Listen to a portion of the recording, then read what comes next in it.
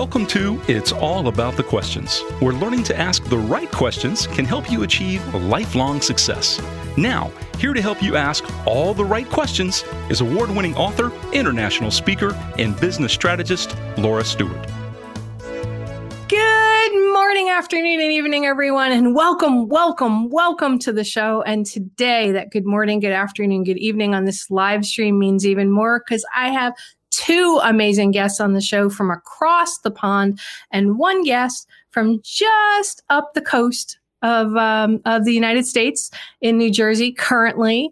And I am so excited. It is my birthday week show. It's been something I've been talking about for months. You've seen the posts. I hope you've seen the post. And we're going to be talking all things Star Wars, Star Trek, Marvel, DC, and perhaps some Harry Potter. As you can see, I added a new decoration to my microphone, and I've got my lightsaber handy. Couldn't find all my Star Trek stuff because of all of the sad mold stuff upstairs. Everything got packed away in boxes, and I just couldn't deal with digging through it all trying to find it. But I'm excited, beyond excited, to be able to have this chat because I've had these individual conversations with these three guests of my show today on my individual episodes with them. So let me bring them all on board. We've got James Adam, we've got Mark Asquith, and we've got Janet Shines, all of my friends. May the force be with you and also with you. Prosper. Yeah. It's actually really exciting. I can do this with my right hand again because for like 3 months, I couldn't move my fingers that way without excruciating pain, as my listeners know. So yay. Thank you all for being here.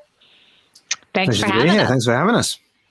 All right. And if everybody can see that's watching on the video, you can see behind James, he has amazing Legos behind him, including a Hogwarts castle.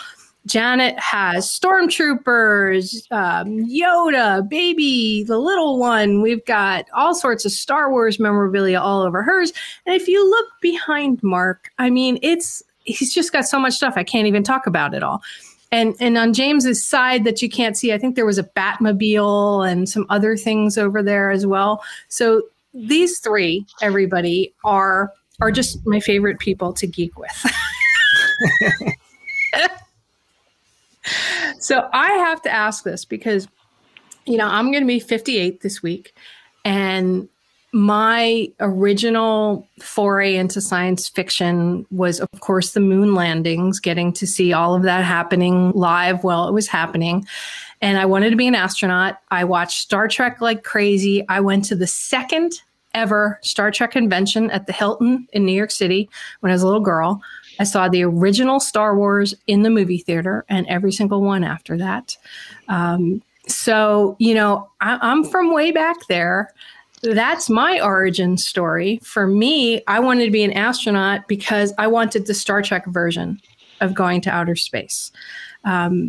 James, why don't you start on what's your origin story with your love of all of this?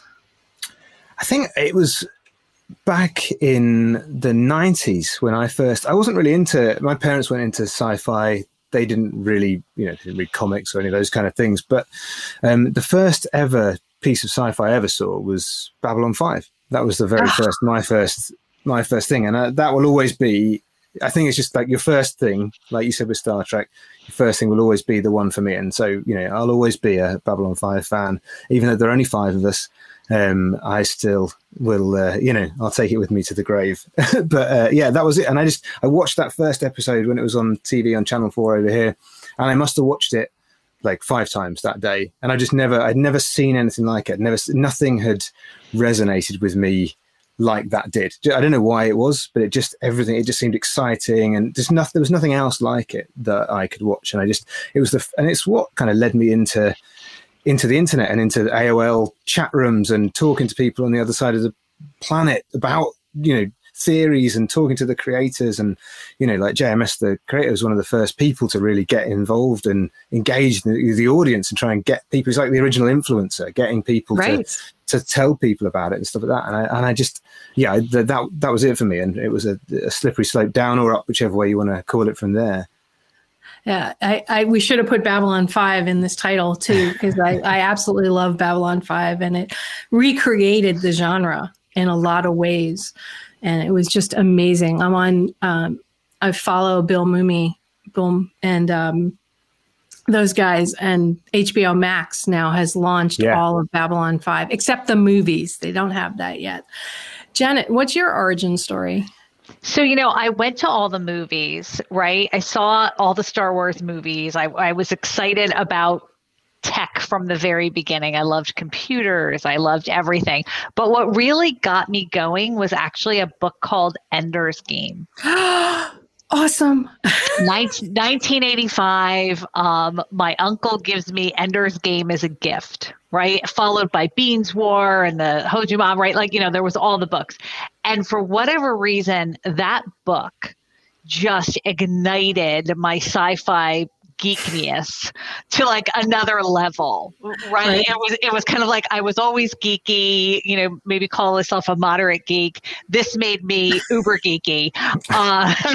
And then I started to revisit everything. And, the funny thing is, so you talk about Star Trek. I also, was a bit of a Trekkie, more Star Wars, but I used to run around with a paper towel holder that I had covered in aluminum foil and bent in half.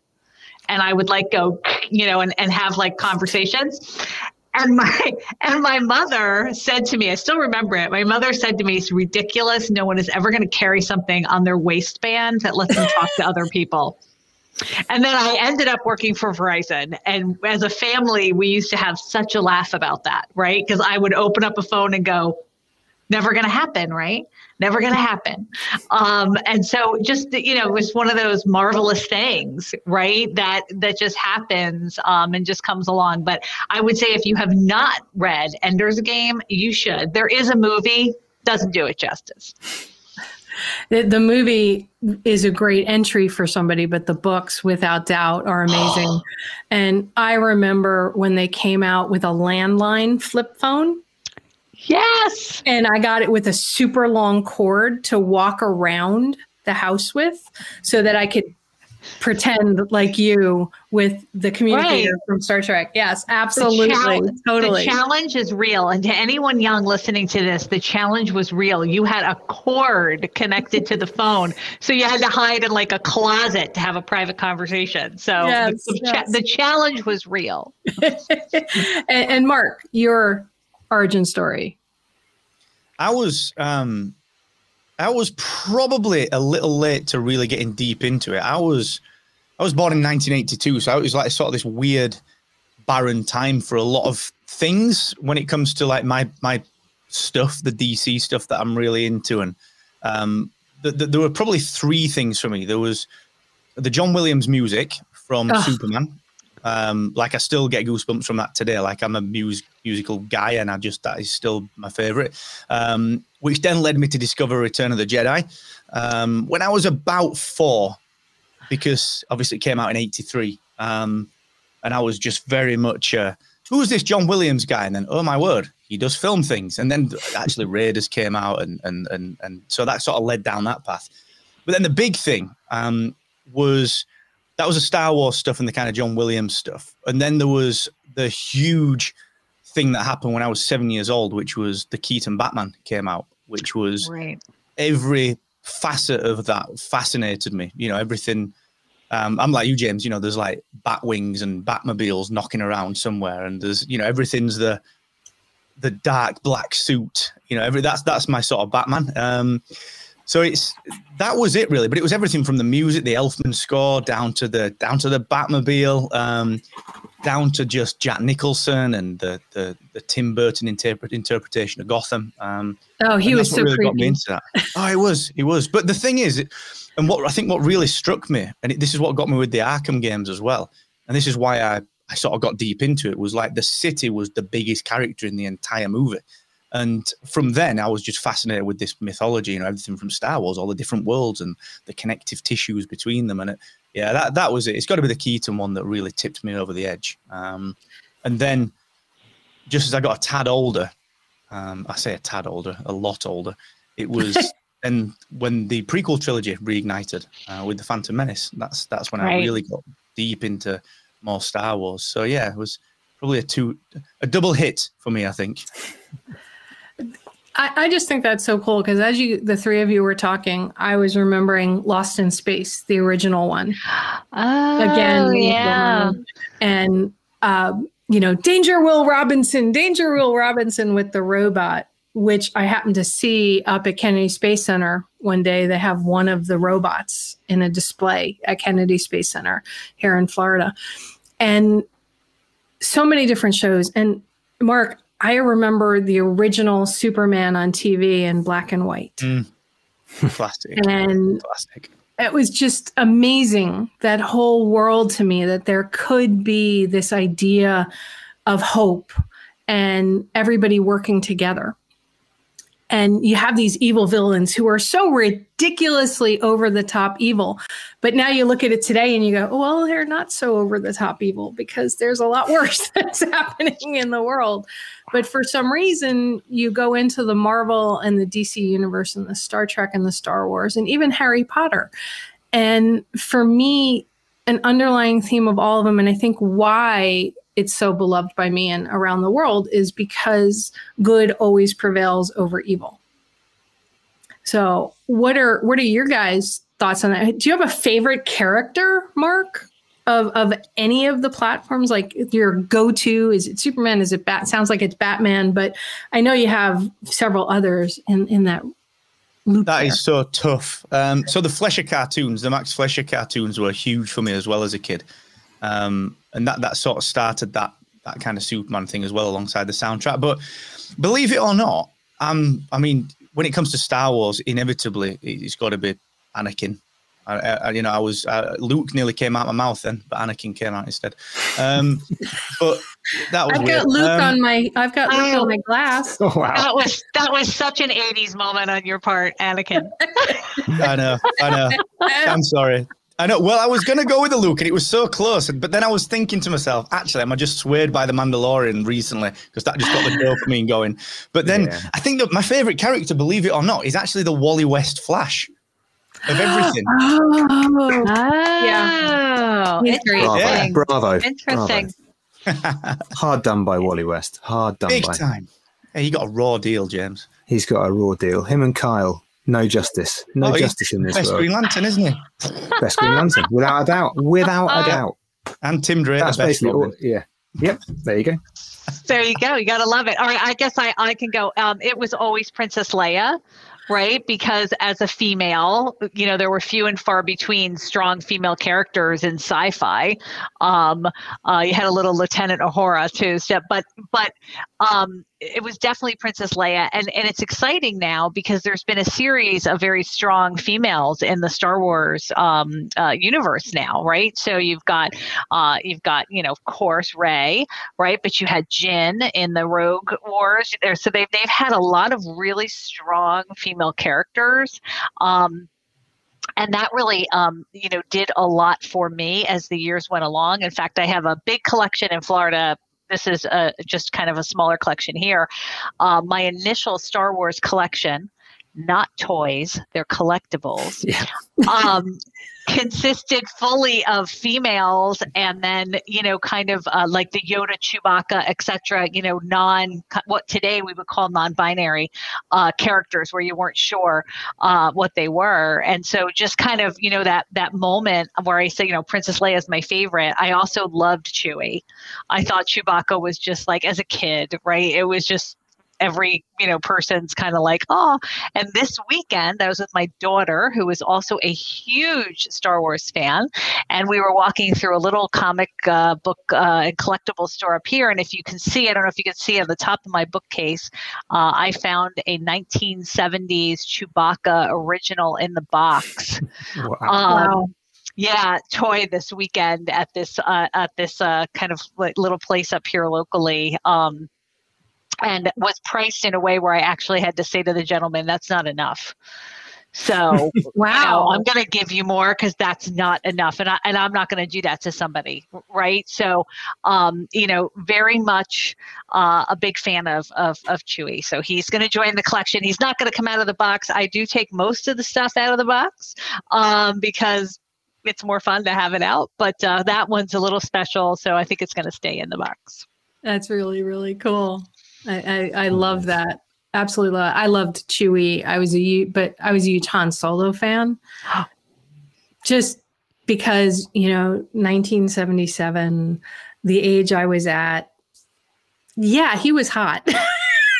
and he was a swashbuckler. Plus, he was this devil may care who really sort of evolved, I think, so much over the course of the movies, right? To become this guy who was the hero that didn't want to be a hero kind of thing. And unintentional. Yeah. And that was really, really, really cool. So those are really awesome stories. When you guys were talking about The Flash, right? This thought popped into my head. Aquaman, yes or no? Yeah, big time. I love Aquaman. Yeah, there's literally no DC character that's... Yeah, I like Hook Hand Aquaman is my personal preference. But I think this is just, if you started reading comics, I started reading comics during, post Death of Superman. That was when I got into comics. And so I think I went back and collected everything back up until 88 after Crisis. But everyone has their glory years, don't they? The time when they were most into something. And it's so hard to enjoy anything else other than that. I don't know that they were the best, but I just, Hook Hand Aquaman, all those things were they were the one for me. Mark, you look like you wanted to say something.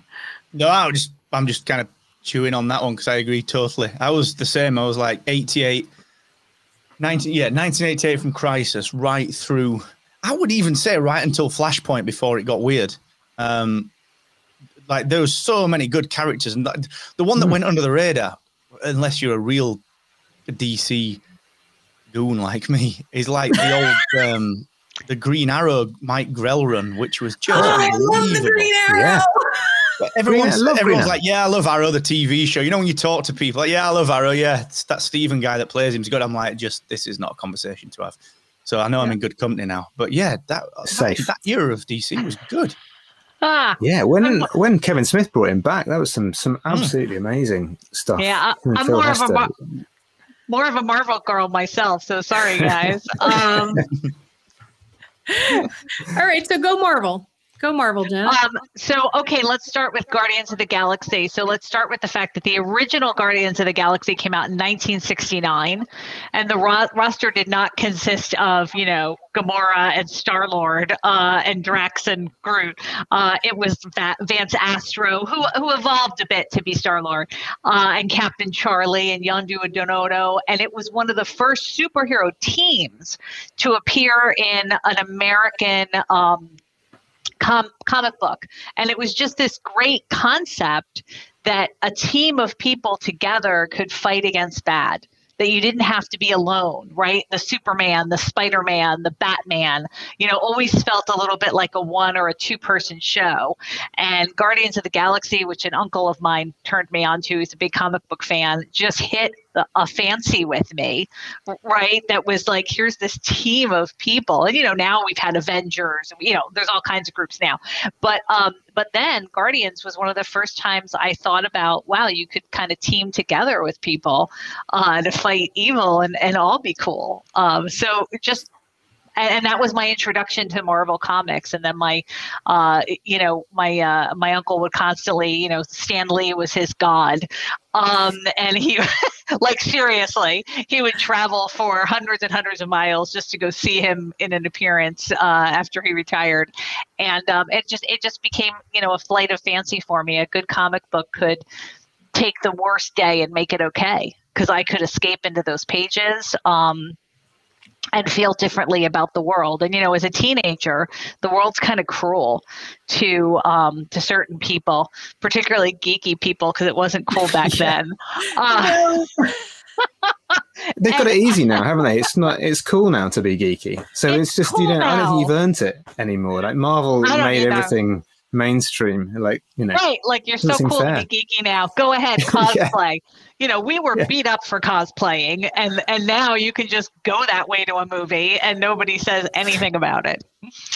We're like the angry Journey fans when Glee did Don't Stop Believing, aren't we? Yeah. You know, it's like, well, name 3 other songs, everyone. Come on, geeks. Oh my gosh! People wear a Zelda t-shirt. That's right. I love that example. People are these. Yes. A million things. Yes. Okay. When I was a little girl, every Sunday morning, my dad would give my brother and I, when he was still alive, $1. And we got to go down to the local newspaper stand by the AMP. And it wasn't a stand, it was a little store. And we had $1 and we could buy whatever we wanted with the $1. And back then, comic books were like a nickel, a dime, 25 cents. So my brother and I would plot and figure out how many comic books we could get and still have money left over for like a bubblegum pack or a piece of candy or something like that. So we had cases and cases and cases of comic books, which when I got married and eventually ended up getting divorced, I got rid of all my comic books. And I'm regretting some of them because they were very obscure, different Marvel, DC, and other characters in the comics. And it wasn't that cool to read comic books like it is now. And there were no big shows, Comic Cons or anything like that. I remember when I went to the Star Trek convention in the 70s as a little girl in New York City at the Hilton, they thought that nobody would show up. Okay. So they oversold the tickets by 4 times the capacity of the Hilton Hotel, of the rooms that it was in. Wow. And my mom and dad dropped my friend and I off at the hotel. And we were all excited because the entire original cast of Star Trek was there. Plus most of the writers and the directors were all there. This was like unheard of because Shatner, Nimoy, none of them really thought this thing was going to last like it was. And they were still in their angry phase over all of it. But I remember them all being there. And we went down to lunch. Okay. And we had shopping bags of all this stuff we bought at the show, which is why I'm so upset I can't find everything. I even have a necklace of the Enterprise in 3D. And that's cool. It's really, really cool.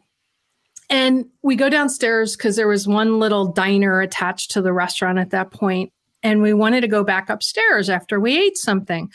And they had security blocking all the escalators. They had all the stairwell doors locked. And they weren't allowing anybody back up. And we're young. I mean, I was like maybe 13, 14 years old for our parents to let us go there. And security would not let you up the stairs, up the escalators, up the elevators. The buttons would not work on those floors. And they said, it's just overcrowded. The fire department has shut it down. You can only get up the stairs, ready for this, if you had a coat check, because the coat check was upstairs. So we're like, what do we do? What do we do? And I found a coat check thing on the floor.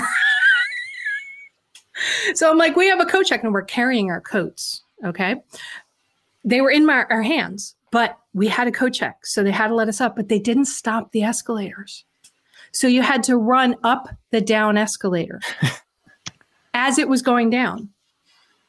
And I didn't quite make it because I had all these bags and there were so many people and it was just chaos. The news crews were all there and everything. And somewhere there's footage of me on all the New York stations as I'm sliding back down the escalator with all of my stuff. My friend just managed to make it to the top and he's like, let her up. And this whole place starts shouting, let her up, let her up. And I became this like beacon of this conference, this convention and everything. And I got pulled into security and they're like, we're going to call your parents. And I'm like, no, we're fine. Well, next thing you know, we're in the main room that I've been waiting for all day, right? Where everybody's there. You can ask him any questions. And William Shatner says, I don't know what's going on with all of this rioting and chaos, but some girl almost got hurt. And I was like, it's me. I'm that girl. You're the girl. I was the girl at Love that it. convention. And now, at Comic-Con, what, 20, 30, 40,000 people? Amazing. It's amazing. And we had tickets for last year, didn't get to go. So that's kind of disappointing. But hopefully we'll get to go live again soon. So. Oh my gosh, that's so amazing. And now there's tours, right, of where these places are supposedly filmed, including in England for Mark and James, where Harry Potter is. Yeah. Right? I mean, basically anywhere I think J.K. Rowling ever went for a sandwich now is a tourist attraction, isn't it? You literally Feels that way. Yeah, feels that way. Yeah. Although I have to say, Harry Potter was great for, the millennial generation, right? As a way to introduce them to something mystical and special. Very cool. Laura, so story here. Hang on. Hopefully I don't disconnect myself because I had some headset problems. But can you guys see this? This is nice. from 1978, Star Wars Weekly from the UK. So the very same uncle, who's super geeky, goes over to the UK. And while he's there, he doesn't like Star Wars, not his thing. He's a Marvel guy. He sees this in a newsstand and he picks it up, thinking this is so cool, like Jen will like this. Fails to ever give it to me. Forgets. These things happen, right? He gets home, life takes over, doesn't see me for a while, doesn't give it to me. Fast forward 20 years later, and he's going through his stuff and he finds this and he had put it in a plastic bag from the airport, right? Wrapped up in this plastic bag. So in mint condition, goes to give it to me, doesn't give it to me, gives it to my dad. My dad now has it for another 15 years in the bag. Finally, get this, 5 years ago, as my dad was moving into senior, citizen living, and we're going through, just 50 years of stuff, I open up this bag and go, what is that? So it's behind glass. All of the other great comic books I had, Laura, with you, didn't save them, but this one made the cut. So, kind of exciting. The first edition of the UK Star Wars Weekly. That's sweet. Yeah. Storage is the worst problem, and that is the worst problem of a comic fan. I mean, that's what this is here. Just boxes. There's about 30 boxes of 600 comics, and it's just too much. What do you do with them? You wouldn't keep magazines. You can throw away magazines, but I don't know why I insist on keeping them all. Storage facility. Yeah, off-site storage. My husband loves me, but not enough to let me carry all that stuff around. So we do have a storage facility. So, yes. Yeah. Yeah.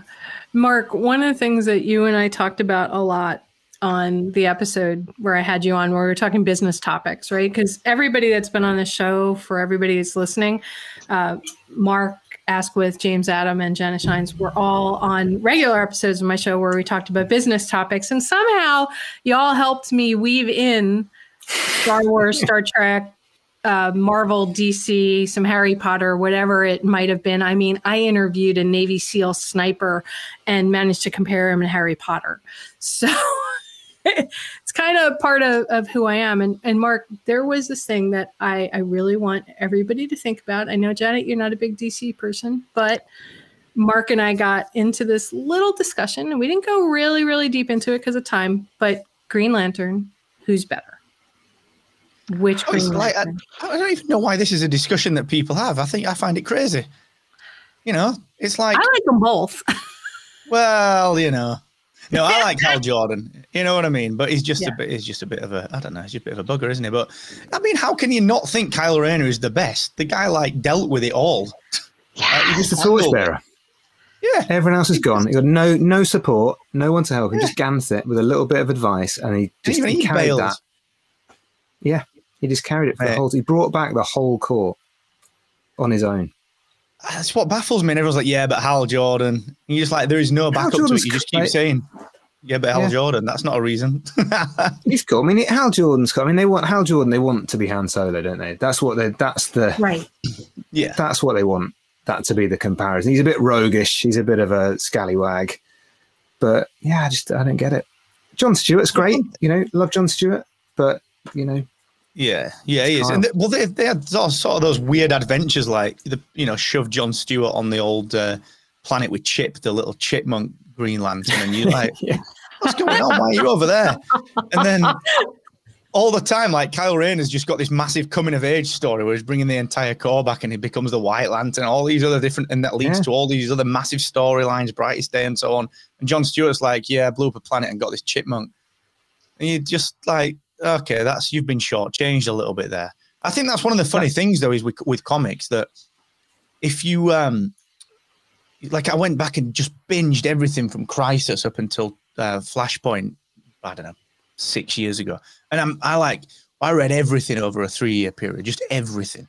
And I think unless you're doing that, if you're just dipping in and out of the stories, if you get the trade paperbacks, you just see the isolated character in that storyline. And you don't necessarily see the development. And I think it's the same, Janet, like we talked about Anakin. That is such a classic prequel guy. But it's the same sort of thing, because I read the Family at War book by Kristen Baver. I don't know if you've read it recently, but it's like this big biography of the Skywalker family, and it's this huge thing. Oh. I gotta read that. It's quite cool because it pulls together all of the new canon bits, like the Princess Leia novels and like The Last Shot. Oh, okay. I gotta look at that. It's really cool, but the last 60 pages is sequel trilogy. Oh, okay. I gotta read that. 120 is the original trilogy, and then the first half of the book, which is this big, is the entire prequel trilogy. And I think, because they get so much slating, you sort of think, well, wait a sec, that story was actually so well put together and deep, it just wasn't executed amazingly. Right, it was not. Yeah. Yeah, there were execution issues, weren't there? Just a tad. Yeah, a lot of execution issues. Yeah. Yeah. Just a like smidge. Into one comic book, isn't it? Like It is. Yeah. Yeah, I think it's just, I mean, going back to Kyle, it's just that there was a moment in, I think it was in DC 1 Million when, and Superman is my favorite character, like without far and away. And there's a moment when he's been gone in the sun and disappeared for millions of years or whatever else. And Kyle Rayner is the Green Lantern of the time, and he comes out, and this god who's been gone for all this time just comes out, and there's this moment where he winks at Kyle, and it's just like Grant Morrison acknowledging that Kyle Rayner is the best Green Lantern, the best. It's a great moment. He did such a good job of that entire Justice League run as well. Like he was able to really figure out the levels that each player played at. Like the Superman was the guy that when you really need that last glimmer of hope, he brings in Superman, and then the with Batman, with the White Martians, the way that he dismantles them, like Grant Morrison really managed to nail that. They hadn't had it before. Like the Justice League before that hadn't been the Big Seven. It had been the Detroit Justice League and the Bwahaha, Booster Gold, Blue Beetle Justice League, and all those things. They hadn't actually had the heavy hitters in the team before. And that was so good. Yeah, it was like Black Canary and stuff, wasn't it? You're right, actually. Yeah. Black Canary and like Martian Manhunter and Martian Manhunter was your heavy hitter, wasn't he? Before that. Oh, just listening to the two of you, like all these thoughts are going through my head, and I'm remembering things from my childhood, the different comics, the different animated cartoons on Saturday mornings, and all these different things that it wasn't really cool to be paying attention to, and something the two of you just said. I want to talk about this a bit because I know I've talked to you individually about this. Mark, I know you and I had a conversation about this, and James too. You talked about the evolution of the characters, right? And Mark, you said about how, if you're just picking up a random comic here or there, you don't really notice it. And for me, I've always looked at so many of these characters as characters of hope, right? And I remember when in the DC universe, Superman came back after a bunch of years there were no movies, and they had him kill somebody at the end of the movie because he felt that he needed to kill these bad, evil people because that was the only way he can save others, which for me was not what Superman would ever do. Superman always gave hope. There was another way besides killing people to do things.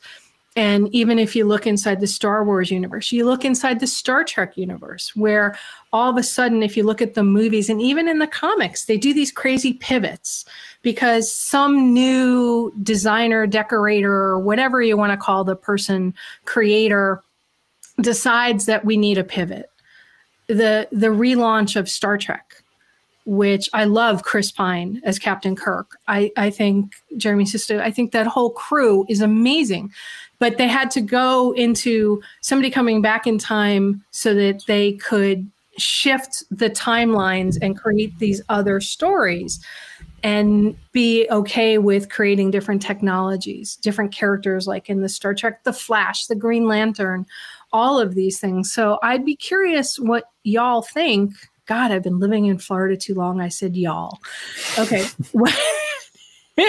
What you all think about these pivots that have happened in all of the universes that we've been talking about. Who wants to start? Dive in. Janet, what do you think about Luke Skywalker's pivot?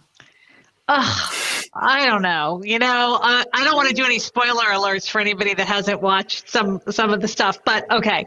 So, well, we're just queuing, spoiler alert. If you don't want something spoiled, queuing if you're any sci-fi or anything that don't be watching. If you haven't finished Mandalorian, is all I'm going to say, right? Just go now and come back in a minute. So when you think about the pivot of Luke from, if you will, kind of almost the the racer boy, orphan racer boy, right, to he gets the only one who can save the Jedi. Right. So it's kind of this amazing pivot for him. And then, in Mandalorian, somehow they bend time and he comes back to get Grogu. Right. So I don't know how that happens, because from a timeline standpoint, it's not possible that at the age they put him in. And I'm screaming at the screen, just so everybody knows my personality, going, no, that's not possible. That's impossible. That would have factored into the story when he met Yoda, because he's the same age. But correct. So they bend that dimension, right? And then think about how they bend things, in the Last Jedi movie, with him being able to physically fight, and not actually be there. Right. So they're starting to bring you into another dimension where the Jedis potentially, we've seen visions of the Jedis, but they've created a gap here to say, maybe the Jedis can live past death because he's able to fight from a different location. So I think there's some Disney-ification of the Luke character that I, frankly, as a long-term fan, am a little uncomfortable with, because I think they're trying to find a way to continue to pay out on him and on Leia, who of course we lost her tragically, way too young. But I feel like they're going to continue to try to pay out on those characters, and the potential is there for some ruination of the characters because of that. So I think bending paradigms is fun, but I also think you need to stay a little true to the original character. I think, yeah, I agree. I mean, I remember when I first got into Superman, and then like the animated series came out, and then I went back and watched the original Richard Donner movie, and I hadn't seen that before.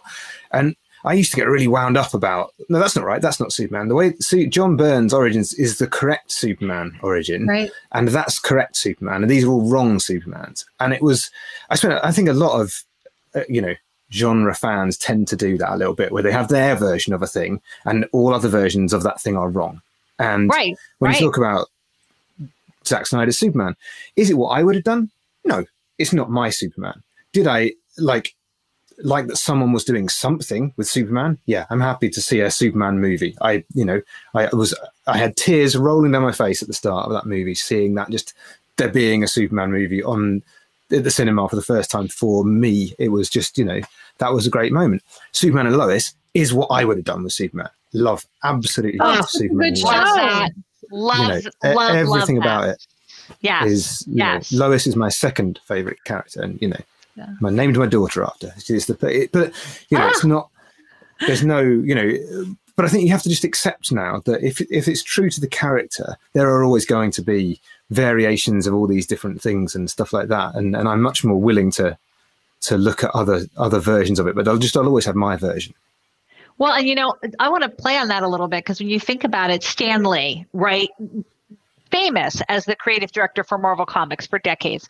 He actually did a comic book line called Imagine for DC Comics, in which he reimagined Superman and Batman and Wonder Woman and Green Lantern. It was not popular. Wasn't very good. And yet, exactly. It was not popular at all. Batman had no superpowers, and he was I think he was like Wayne Williams, I want to say. But it wasn't popular because sometimes when you reimagine something, the fans say, but that doesn't fit my imagination. And none of us can argue that Stan Lee was a highly talented, right, person, but it just didn't work. And so I think all of us have the image we're true to. And I think it differs, very, very widely based on when you were first exposed. My daughter loves all the, I'll call them negative characters in Star Wars, from Darth Maul to Darth Vader but think about what she was, right, loves them. She's like, oh, they're the best. Loves and Kylo why? Ren. Right. Excuse me. Everyone loves Kylo Ren. Yeah. He's gorgeous. Everyone loves Ben Solo. Yeah. Okay, I do not like Kylo Ren. I am sorry. I do not like him, and not just because he kills his father. Okay. He sort of reminds me of the guy who originally played Anakin in the prequels. That's why he's so good. That's why he's so good. Yes.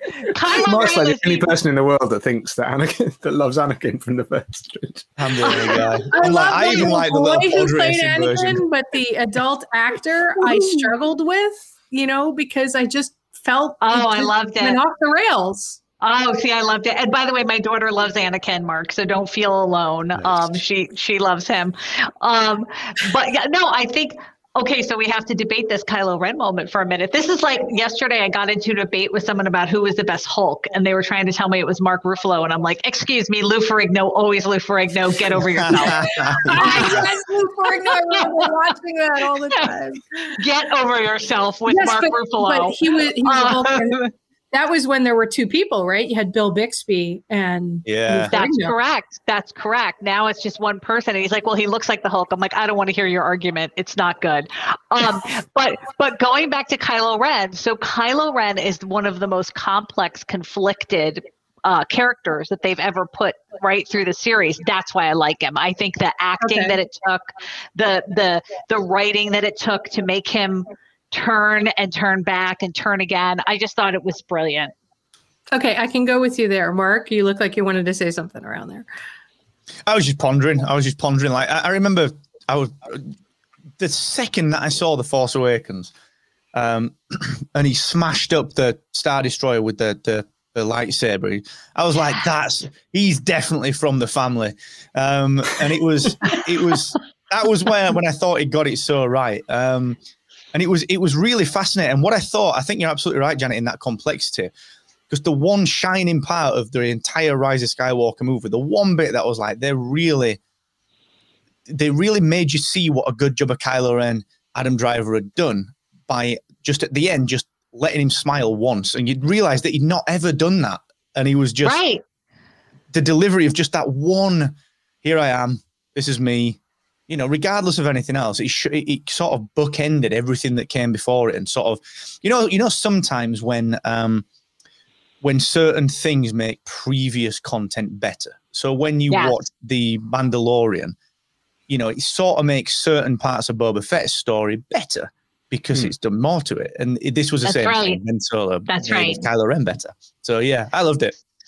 I loved it too. And by the way, Boba Fett is on my shelf back there next to the baby. So, cool. Nice. So nice. Okay, I can see Kylo Ren from that perspective.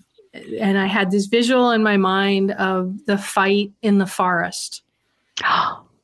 Yes. And you could really see how incredible Adam Driver played the anger and the this and the confusion but I have to please everybody else because I've got all these people pulling at me and not knowing. So I could see that. I struggled with the aspect of Kylo Ren and Rey and how they were sort of linked. But maybe that was just me being really, really annoyed about how long it took to play it out.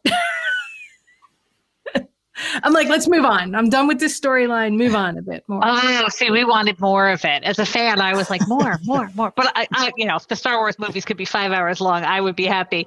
I will tell you this, like, just funny moment. So we finished watching the movie, and I was with a good friend of mine because my husband will only go once, right? So his thing is like, look, I'll take you one time. I'm not going 5 times so that you can see every intricacy in the movie. So with a friend of mine who I managed to, haul along with me, who is not at all a Star Wars person, but she's trying to be a good sport. And I turn to her and go, "Oh my gosh, that was the best, blah, blah, blah." And she goes, "But he's so ugly." That was her comment. But he's so ugly. And so, that was just this moment where you thought, well, okay, if you're not a fan, maybe you don't get it, right? Because all she got from Kylo Ren was he was ugly. Well, it was such a play on Anakin, wasn't it? That I suppose if you'd not dug into the prequels and I sort of imagine Anakin could have been like that in the prequels if George had let someone else just do a bit of dialogue. If he'd just let him breathe a little bit with some of the dialogue. Yes. Yeah. That's a character that those movies could use to be redone and that character could be much more complex. Yeah, because you can totally see how you could kind of get Kylo Ren because Leia's father was Darth Vader and Kylo Ren is her son, right? You can kind of get how there's this Anakin Darth Vader inside of him and he's trying to reconcile the two sides of his genetics, right? Correct. But because the prequels just really didn't, to the level of the newer movies, didn't really explore that story so well, I think I fell flat on it. The books, on the other hand, really developed those characters so well. So, I mean, to the listeners out there, if you've not read all of the Star Wars books since the original movies, and even the Star Trek books beyond the original series and stuff, you get to fill in all these bits of this world that you couldn't see. I mean, I know you guys have mentioned the books and different things that you've read. And I feel like there's these gaps, but we want so much from our worlds, right? Because we think they're kind of real to all of us in its own way.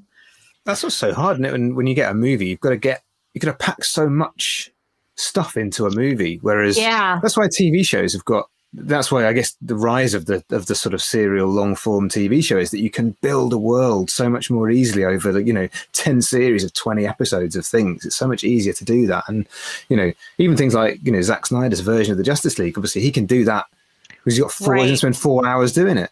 He's got a much better chance of doing that. Whereas, great point. Trying to do it in an hour and a half, 2 hours is tough. Okay, so let's talk about TV. Let's talk about TV. Have you guys watched on CBS All Access, which is now, I think it's Paramount Plus. Have you watched Star Trek Discovery? Have you watched Picard? Watch Picard. Haven't seen Star Trek Discovery. Not yet. No, I'd get addicted if I did, so I haven't. Okay. No. Really we can't go deep into it, but you want to talk about a series developing in a completely different way. I mean, look at Picard. Picard's kind of dark and weird. And what they did with Seven of Nine and all the other characters, this series is now trying to create some other version because the people who played the characters originally, like in Picard, they wanted to show another side.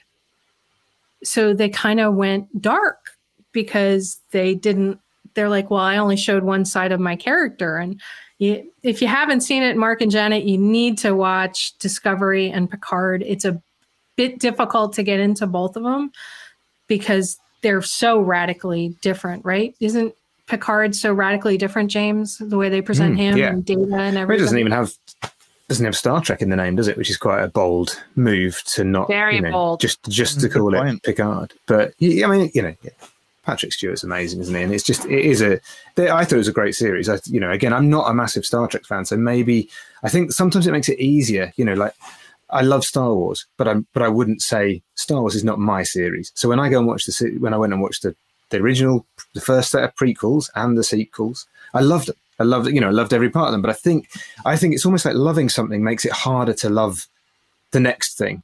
It seems to be that the more you like a thing, the harder it is to enjoy the next thing that comes along. Okay, so then I need to ask this. Star Wars, Star Trek, can you love both? Of course you can. Definitely. You can have a favorite. Yeah. I never understood people who said you can't. Like you either had to be Star Wars or you had to be Star Trek growing up. And I'm like, why? They're both amazing in their own way. You can love anything geeky. That's fine. Yeah. It's like that's what we Marvel versus DC. That's DC. What'd you say, Mark? Oh, I mean, that is DC, honestly. That's DC, isn't it? Yeah, you can love everything if you want, but you'll be wrong. Yeah. No. Marvel. I'm sorry, I'm a Marvel girl. But I think you can love everything. Who doesn't love Superman, Batman, the Green Lantern, Flash, right? And then conversely, who doesn't love, you pick, the Hulk or, someone where you've said, oh, I like that character.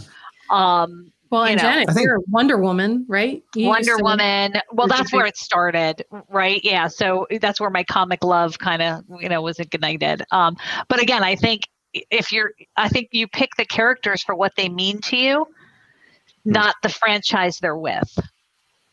I love that. I love that. I think DC fans are just jealous that Marvel got away. They just nailed the movies, didn't they? That's the long and short of it. Imagine if we could have had a DC version of the Marvel Cinematic Universe. That would have been, Well, you could. I mean, you could just let Disney buy DC, and then that's the solution. I'd be all right with that. Yeah, fine, sold. Imagine what they could do, right? Think about what they could do. I mean, look what they did with Captain America. I mean, clearly not a strong character, and yet they've made him into a franchise player. So, yeah, I mean, that was they were working with the leftovers, weren't they? They were working with Iron Man, Captain America. They didn't have all the good stuff, Spider-Man. They didn't, like that, so right? They just had to do what they could with what they did, and they just did such a good job. They did such a good job. So, and they, look, they had some, to your point, the movie traction, right, with X-Men and Wolverine. And, they took the movies and made themselves very popular in the, in the process. But it's all about, they had Kevin Feige, didn't they? He was just overseeing the whole thing, and just he is people describe him as the greatest mind that there is in Hollywood, don't they? Because he just oversaw that and made it all follow through. And there are loads of examples of people along the way, like Edgar Wright was going to do Ant-Man, and he got booted off because he wanted to make it his own. And at the time, I was mad about that because I love Edgar Wright. Right. But actually, he wanted them all to be consistent, and that's what they are. Even if whether you like that homogenized nature of movies or not, they are all telling a story, and you can watch them all together. And they got a bit weirder more recently, but they do all feel really similar. Right. And they also, we're going full circle here back to the very beginning, Mark. Think about what they did with Guardians of the Galaxy with the music. They opened up just a generation, didn't they, with it? They did. Look, James Gunn, who was, in charge of the music selection and is a genius, opened an entire generation of music up so that the parents who were taking their kids to see the movies were going, oh my God, I remember this from my childhood. And the kids got a whole new play track on Spotify or, wherever their music of choice was. And that music, I think, made that franchise.